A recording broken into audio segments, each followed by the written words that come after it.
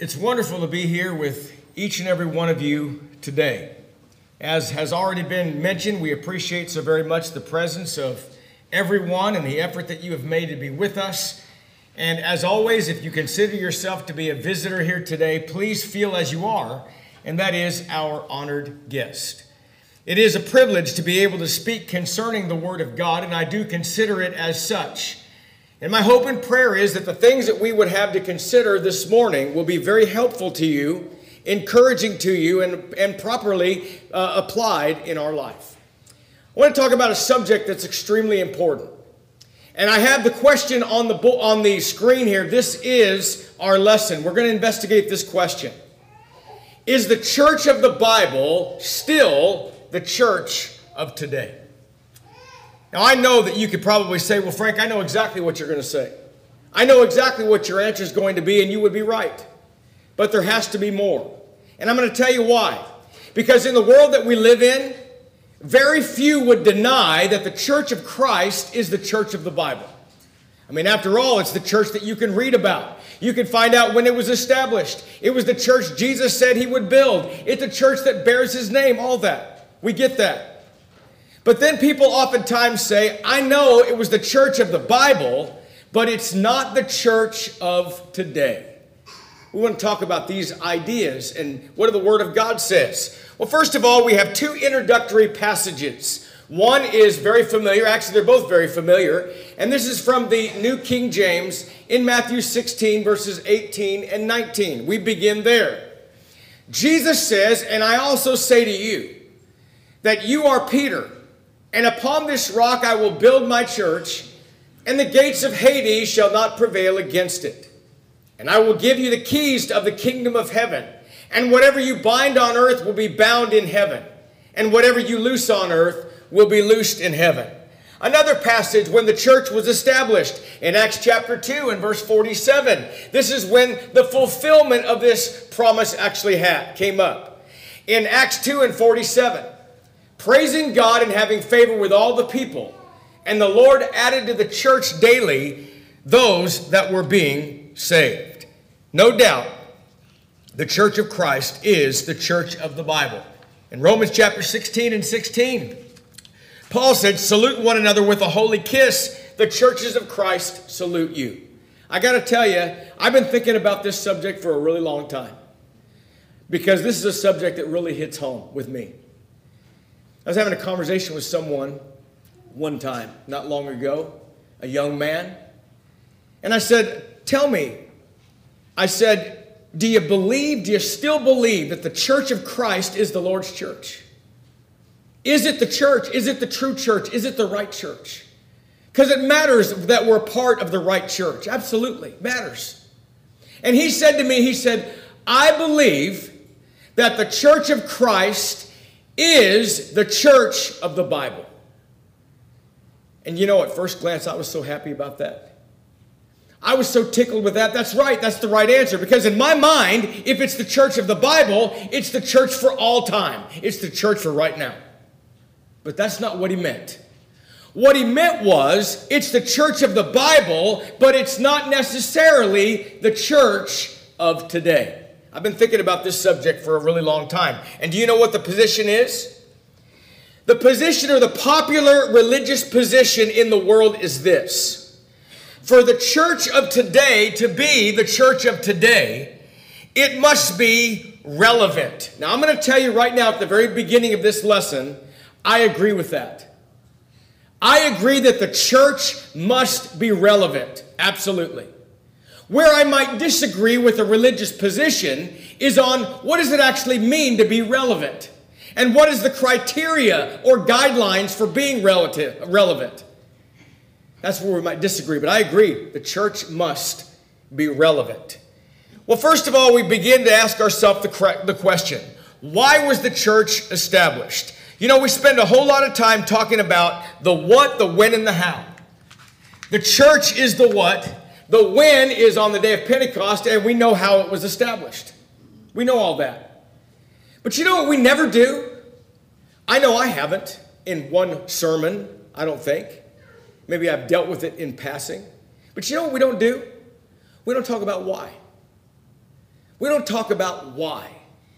I'm going to tell you, in every aspect of your life, if you're a leader and you want to get the most out of people, it's not just a matter of saying, do what I said because I'm the boss, but when you tell them why, it helps in their conviction. It does. So it's not enough just to say the what, the how, and all of that. You have to say the why. Why was the church established? Let's notice a couple of things. First of all, the church was established to reveal the mystery between Jew and Gentile being in one body. Okay? And by the way, I got to tell you, get ready, because there's a lot of scripture in this lesson. I would never touch on this subject without backing up everything I'm going to say with the Word of God. So there's a whole lot of scriptures coming. Maybe more than usual, but there's a lot coming. The first reason is to reveal the mystery. Now, a mystery is something that existed in the eyes or in the mind of God at one point in time, but was not yet revealed. What was the mystery? In the mind of God, it was the mystery or the plan that a Jew and a Gentile alike would be in one body.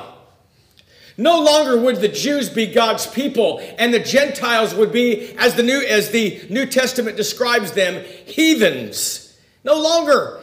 It was always going to be in the mind of God that the church was going to have Jew and Gentile together in one body. Let's put some Bible to that. And we go to Ephesians chapter 3 and verses 8 through 11. Paul says, "To me, who am less than the least of all the saints, this grace was given, that I should preach among the Gentiles the unsearchable riches of Christ, and to make all see what is the fellowship of the mystery, which from the beginning of all ages had been hidden in God, and created all things through Jesus Christ, to the intent that now the manifold wisdom of God might be made known by the church to the principalities and powers in heavenly places, according to the eternal purpose which he accomplished in Christ Jesus our Lord." All of that was to be made known through the church. Now, have you ever stopped to consider that there's absolutely nothing in life that God doesn't know?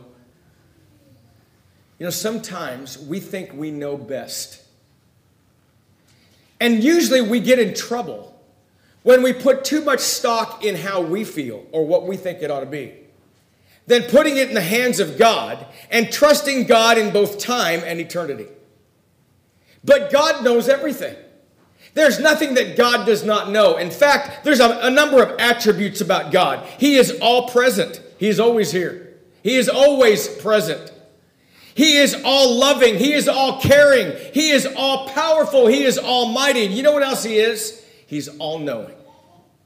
You know what God knew in all of this? What God knew, knowing everything, God knew what man's greatest problem was going to be, and that was sin. Now go back in your mind, very briefly, to the garden. When man sinned and was cast out of the garden. And you know that was the darkest day of all mankind up until that point in time. Because that was the day when innocence was lost and condemnation was pronounced. And that day was a day that sin entered the world and death by sin. And from that point forward, God knew that man had a problem. It's the greatest problem that man would ever have, and that is sin. Notice, in Romans chapter 3 and verse 23, "For all have sinned and fallen short of the glory of God." So all of us are going to fall into that category. Everybody that gets old enough. Now I have to make this point. There's some precious little children here in this audience. They don't have any sin. They are precious in the eyes of God. They are innocent. And they are not in need. They are no need of a Savior. They're not lost. They're not in sin. But what happens is, if we are properly in mind, at some point in time in our life, we become accountable for our actions. In other words, we understand what right and wrong is. And there's a difference between understanding right and wrong, because that's what mom and dad said, and because morally you understand the difference. There's a big difference. Okay? So a kid can follow suit and follow what the parents say and know what's right and wrong, because that's what mom and dad always said, or they can get old enough to know morally what's right and wrong. When you do that, guess what? You have a choice, and you're going to sin, because all have sinned and come short of the glory of God. Everybody. And when that happens, guess what? Our greatest problem then becomes sin. Let me give you another passage. In Isaiah 59, verses 1 and 2. Behold, the Lord's hand is not shortened that it cannot save, nor his ear heavy that it cannot hear. But your iniquities have separated you from your God, and your sins have hidden his face from you, that he will not hear you. In other words, man's greatest problem is sin. I'm so thankful, though. You know why? Because God had a plan. God had a get-back plan. He had a plan to bring man back to God. He had a plan. He had a solution. Wouldn't it be awful if there was no solution? There was. In fact, it was God's divine remedy. Notice, please, the remedy that God put into place for the sins of the world was Jesus and his church. In my life, when I was younger, I used to hear the old preachers. They used to reflect on sometimes what people say, and where people sometimes say, just preach the man, not the plan. I haven't heard that in a lot of years, but you've heard that.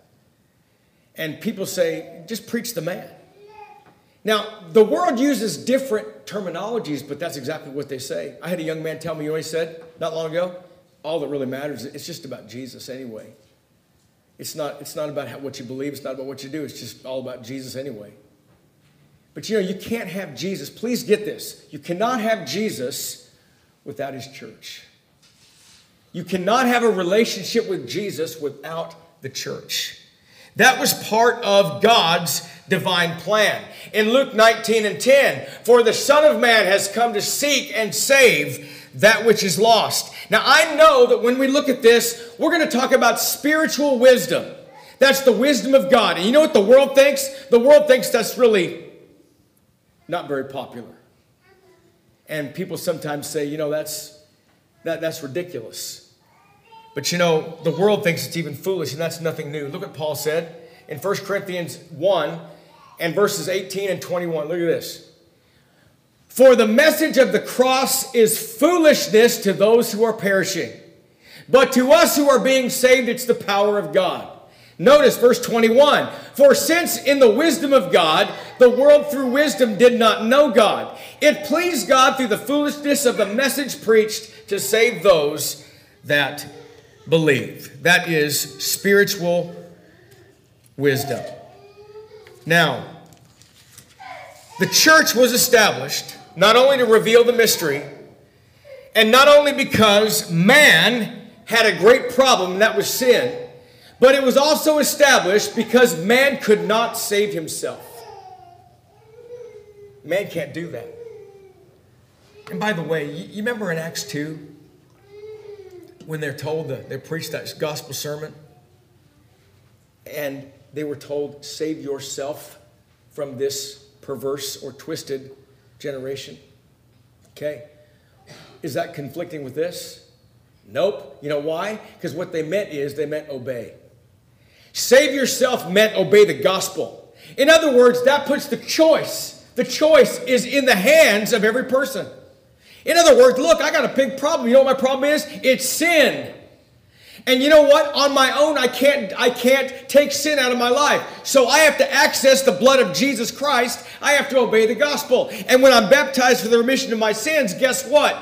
I can now save myself in obedience to the gospel. Without Jesus, though, man cannot save himself. Man cannot save himself. And by the way, these roll right into one rolls right into the next. Romans 3 and 9. What then? Are we better than they? Not at all. For we have previously charged both Jews and Greeks that they are all under sin. What else do we learn? We learn that the wages of sin is death. Now I want to notice some very important foundational passages. I think there's 5 of these. Very important foundational passages that show the relationship, and very important, the relationship between Jesus and his church. And we begin in God's remedy, by the way, that's God's remedy, is Jesus and the church, Ephesians 5 and 23. For the husband is the head of the wife, as the husband is the head of the wife, as also Christ is the head of the church, and he is the Savior of the body. Also, Colossians 1:18. And he is the head of the body, the church, who is the beginning, the firstborn from the dead, that in all things he may have the preeminence. Colossians chapter 1 and verse 24. It says, now rejoice in my sufferings for you and fill up in my flesh what was lacking in the afflictions of Christ for the sake of his body, which is the church. In 1 Corinthians chapter 12 and verse 13, for by one Spirit we are all baptized into one body, whether Jews or Greeks, whether slaves or free, to have all been made to drink into one Spirit. One final passage, becoming in Christ. In Galatians chapter 3 and verse 27, for as many of you as have been baptized into Christ have put on Christ, which simply means have clothed yourself with Christ. We'll sum up these things later. Just wanted to put some foundational passages down about the relationship between Jesus Christ and his church. So, the church was established to save man because man could not save himself. And we understand that. And obviously, by the way, that's the church of the Bible. People don't doubt that. That's the church of the Bible. But what about this? Here's the question. What about the church of today? What about that? What about the church of today? Notice the following questions. Does the church have to evolve with the times in order to be relevant? That's number one. And number two, does the church cease to be relevant when it deviates from God's divine pattern? These are questions we have to answer. And I'll tell you, one of the things that people do is they say for a church to be relevant, it has to evolve with the times and the customs of society in that day. In other words, they use the word relevant and say it has to be relevant. Therefore, it has to be something that evolves. In other words, it works for the customs of the day and your likes and your dislikes and all of that. Well, let me just say this. I do believe that the church has to be relevant. I said that before, I'm saying it again. But here are some criteria. For the church to be relevant according to the Word of God, it has to be biblical. It's got to be. It's got to be biblical. Notice this, 2 Timothy chapter 4. It says, preach the word. Be ready in season and out of season. Convince, rebuke, and exhort with all long suffering and teaching. For the time will come when they will not endure sound doctrine, but according to their own desires, because they have itching ears, will heap to themselves teachers, and they will turn their ears away from the truth and be turned aside to fables. Now, this, by the way, wasn't a suggestion. Paul told Timothy an all-out command. You know what he said? Timothy, he said, preach the word. And then he says, be ready in season and out of season. That just simply means this. In season means when it's convenient. Out of season means when it's inconvenient. So in other words, if it's convenient to do so or inconvenient, doesn't matter, preach the word of God all the time. Why? Then he says what? He says what to preach. Convince, rebuke, and exhort with all long suffering and teaching. Why? For the time will come when they will not endure sound doctrine, but according to their own desires, because they have itching ears, they will heap up for themselves teachers. And what are they going to do? Very sadly, they're going to turn their ears away from the truth and be turned aside to fables.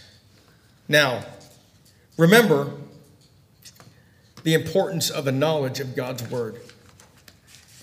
You know, remember Hosea 4 and verse 6? My people are destroyed. Why? For lack of knowledge. I got to tell you, there was a time in our society, in our world, I don't know about the world. the United States of America. There was a time in the United States of America where people knew something about the Bible. They really did. There was other religious affiliations where people knew something about the Bible. There were people even in the world that didn't profess to be anything religiously, but they seemed to know something about the Bible. They had a Bible passage they have always heard, and they might even cite and quote. There was a time when people knew something about the Bible. But I got to tell you, we now live in a Bible illiterate society. That's a fact. And in the absence of Scripture, people are being offered dangerous substitutes that don't help. And I got to share something with you. I looked this up about 2 weeks ago, and I'm dying to use it. And you know what? I Googled it, but leave your phones alone. Google it after services to prove I'm right on this. But you know, my whole life, you know what I've always said? And maybe I was right at the time. That people are drawn to religious persuasions because of like entertainment or programs. And the majority of people are looking for different programs and all of that. You know, that may have been true at some point in time. Did you know that's not true now? Did you know that that's not true? They surveyed people that were looking for a church. They were looking for a place to go. They were looking for something spiritual. Do you know what they found? 83% said, 83%, we are looking for a quality sermon. Yeah. We are looking for a quality sermon. This is what they meant though. We are looking for a sermon that is relevant. We're looking for things that we can learn or hear in a sermon that we can apply to our lives. That's number one. Now, if you put someone that has no Bible knowledge and they hear something, please hear me because I'm not making fun. They hear something that sounds really good. Even if it's taken and twisted out of context, it sounds good. They're drawn to that. They're drawn to that. Somebody gets up and makes an application spiritually to a passage that has nothing to do with that, but it sounds good. You know what they do? They're drawn to that. You know why? Because they're desiring a quality sermon. Don't you see that people are literally starving for the Word of God? They just don't know it. They're starving. I'm going to tell you right now, people in the world are looking for something. They are looking for something of substance. And in the absence of substance, they hear something that they have confidence in, and they don't know the difference. That was number one. That's 83%. You don't want to hear what number 79% is? You know what 79% said? Might shock you. 79% said we are looking for a place where the leaders of that congregation make us feel welcome. Quality sermon. And the leaders of that congregation making them feel welcome. I'm not talking about a place that's so big that you got some preacher up on a stage somewhere and he doesn't shake anybody's hand. He's almost untouchable like some celebrity. I'm not talking about that. I'm talking about where leaders make others that come in to visit feel welcome. It's important. 83% though, you know what they're looking for? Looking for a quality sermon. Looking for a quality sermon. So, for a church to be relevant, and I mean using the word properly, it has to be biblical, but number two, it's got to be something else. It's got to be authentic. It has to be authentic. Let me read you what Paul's attitude was. In 1 Thessalonians chapter 2, and I don't have this on the slide. In 1 Thessalonians chapter 2, and beginning in verse 5. For neither at any time did we use flattering words, as you know, nor a cloak of covetousness, God is witness. Nor did we seek glory from men, either from you or from others, when we might have made demands as apostles of Christ. That's true. That's what Paul was all about. But you know, not everybody is authentic. You've seen that in your life. Have you ever talked to somebody that you knew they were just fake? Let's just step aside from religious things. There's a difference between someone, and you know, sometimes you say, you may not like him, but what you see is what you get. I've known people in my life that you either liked them or you didn't, but they were authentic. That's who they were. Have you ever stopped to consider the importance of the church being authentic? And by the way, who's the church? It's the congregants, it's the members, it's the people. So for the church to be authentic as a whole, it must be authentic individually, all the parts. Got to be authentic. So, what makes a church relevant? Number one, it's got to be biblical. Number two, it must be authentic. Not everybody is authentic. And this is nothing new. Watch this. In Philippians chapter 1. Some indeed preach Christ, even from envy and strife, and some also from goodwill. The former preached Christ from selfish ambition, not sincerely, supposing to add affliction to my chains. Not only that, that is someone that was not authentic, but even out of error and greed. 1 Timothy 6 and verse 5. Useless wranglings of men of corrupt minds and destitute of the truth, who suppose that godliness means gain, from such withdraw yourself. When I was a kid, there was a country song that came out. And it said, they want you, the preachers on TV, they want you to send your money to the Lord, but they give you his address. And that's kind of a little bit of a tongue-in-cheek way of describing sometimes prosperity preachers. I'm going to tell you right now, it is not right for a preacher to preach for the purpose of gain, for the purpose of greed, for the millions and billions of dollars that is generated in religion. And all you got to do is look around. It can't be for that motive. It can't be. It has to be for the right motive, the right reason. And it can't be out of greed. It can't be out of gain. Can't be that at all. Church has to be biblical and authentic. Now, the religious world defines the word relevant as it pertains to my lifestyle based upon the custom of the day. So, what does it mean to be relevant? What's it really mean? It's very simple. It's very, very simple. You know what it means? It means there has to be a link between your walk and your talk. That's relevant. I know that's oversimplified, but that's true. That's true. Colossians 1 and 10. That you may walk worthy of the Lord, fully pleasing him, being fruitful in every good work and increasing in the knowledge of God. In other words, demonstrated by my behavior. I want to make a point about this. You remember when we studied the 7 churches of Asia? Remember? And the last one we studied was Laodicea. And Laodicea was the church that was called lukewarm. And Jesus says to that church, he said, I would that you were hot or cold, but if you were lukewarm, I will spew you out of my mouth.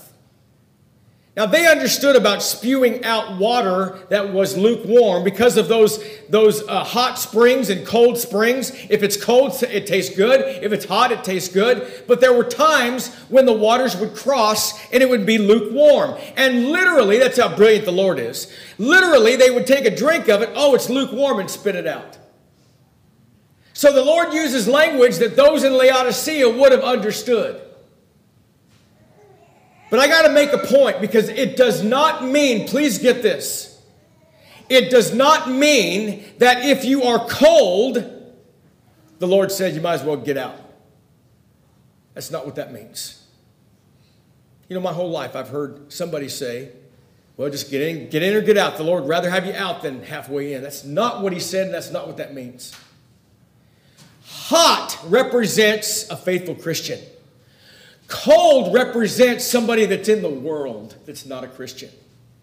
And Jesus says, I would rather have you be hot, faithful Christian, or cold in the world. Do you know why? Because if you're in the world, the gospel still has the power to change your life.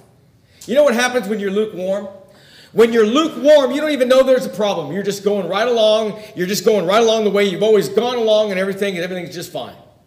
And you're not really moved by anything. It could be the Christian that's kind of halfway doing it. Just halfway living the Christian life. Hanging in there, punching a time clock. On the outside, not the inside. Christ is not formed in you. All that. Or it could be the hypocrite. And that's what Jesus said. And by the way, don't ever do that. Don't ever go up to somebody and go, get in or get out. I got to tell you, that happened. I know of that happening. I'm never going to do that. You know why? Because Jesus never did. Ever. He never said that. You know what he said? He didn't say get out. He said, get in, stay in, hold on, don't turn back, don't let go. That's what the Lord said. I knew of a father that said to his daughter, he was frustrated with her, and he said, you know what? You might as well just get in or get out. Pick your side. You know what she picked? Out. She's still out. Not me. I'm not going to do that. Because the Lord didn't do that. Folks, Christianity has to become more than theological arguments. It must become a practical way of life if it's going to be accepted. You also cannot just look the part. You got to be the part. Christianity has to change your life. It has to change your life. We've talked about the fact that this is the church of the Bible, but the church of the Bible is still the church today. Yes, it is. So back to the question that we said at the very beginning. Is the church of the Bible the church of today? Yes, it is. You know why? It's relevant. Do you know why it's relevant? Not because it's evolved with the times. It's relevant because it's biblical and authentic.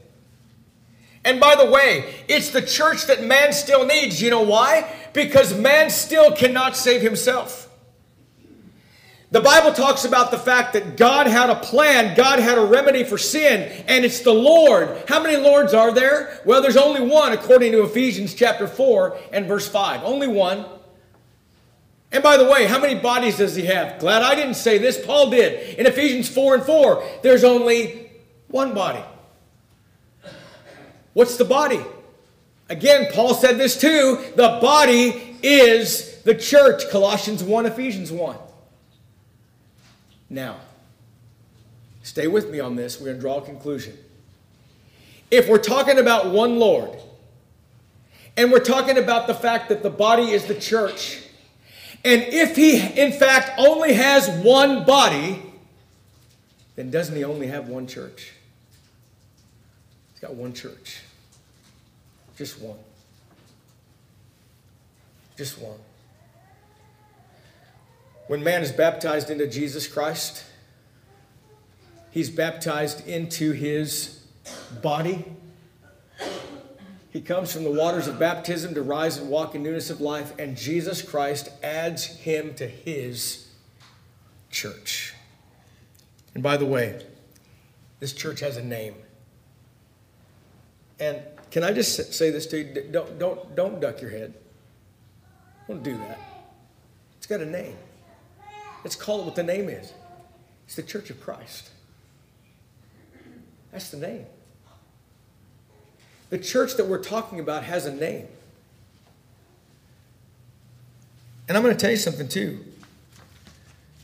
There's a greater need now. There's a greater need now to preach the Word of God than ever before. There's a great opportunity to preach the Word of God. We've got to do that. We've got to preach the Word of God. People are literally starving, as I said, for the Word of God. They just don't know it.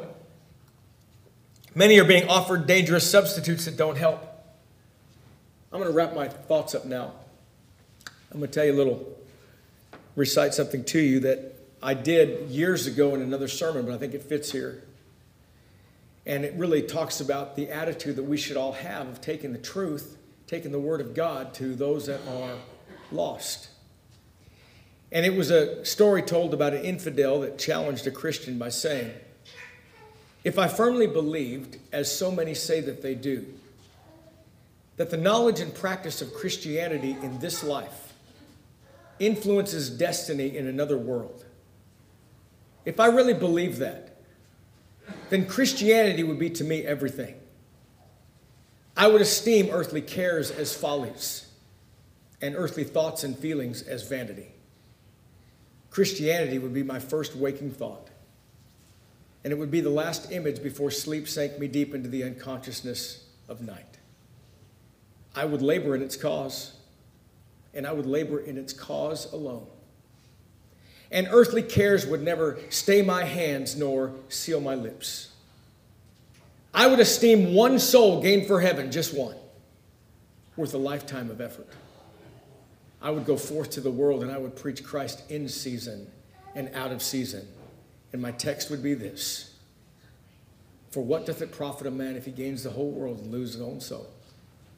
Or what would a man give in exchange for his soul? Folks, it's time to preach the word. It's time to preach the truth. Don't duck your head. Don't do that. Don't apologize for the truth, folks. Let's not do that. The church of Christ is the church of the Bible. It is also the church of today, and it's the church that will remain until the Lord comes back. That's what the Word of God says. I'm through this morning. Thank you so much for your kind listening. We thank you for listening to our podcast put on by the Church of Christ at 2215 Plans Road in Bakersfield. If you would like any additional information, or you would like to receive a free Bible correspondence course by mail, please email us at info@churchofchristbakersfield.com. Our service times are Sundays at 10:30 a.m. and 5 p.m., and Wednesdays at 7:30 p.m. Please make plans to join us. We would love for you to be our honored guest.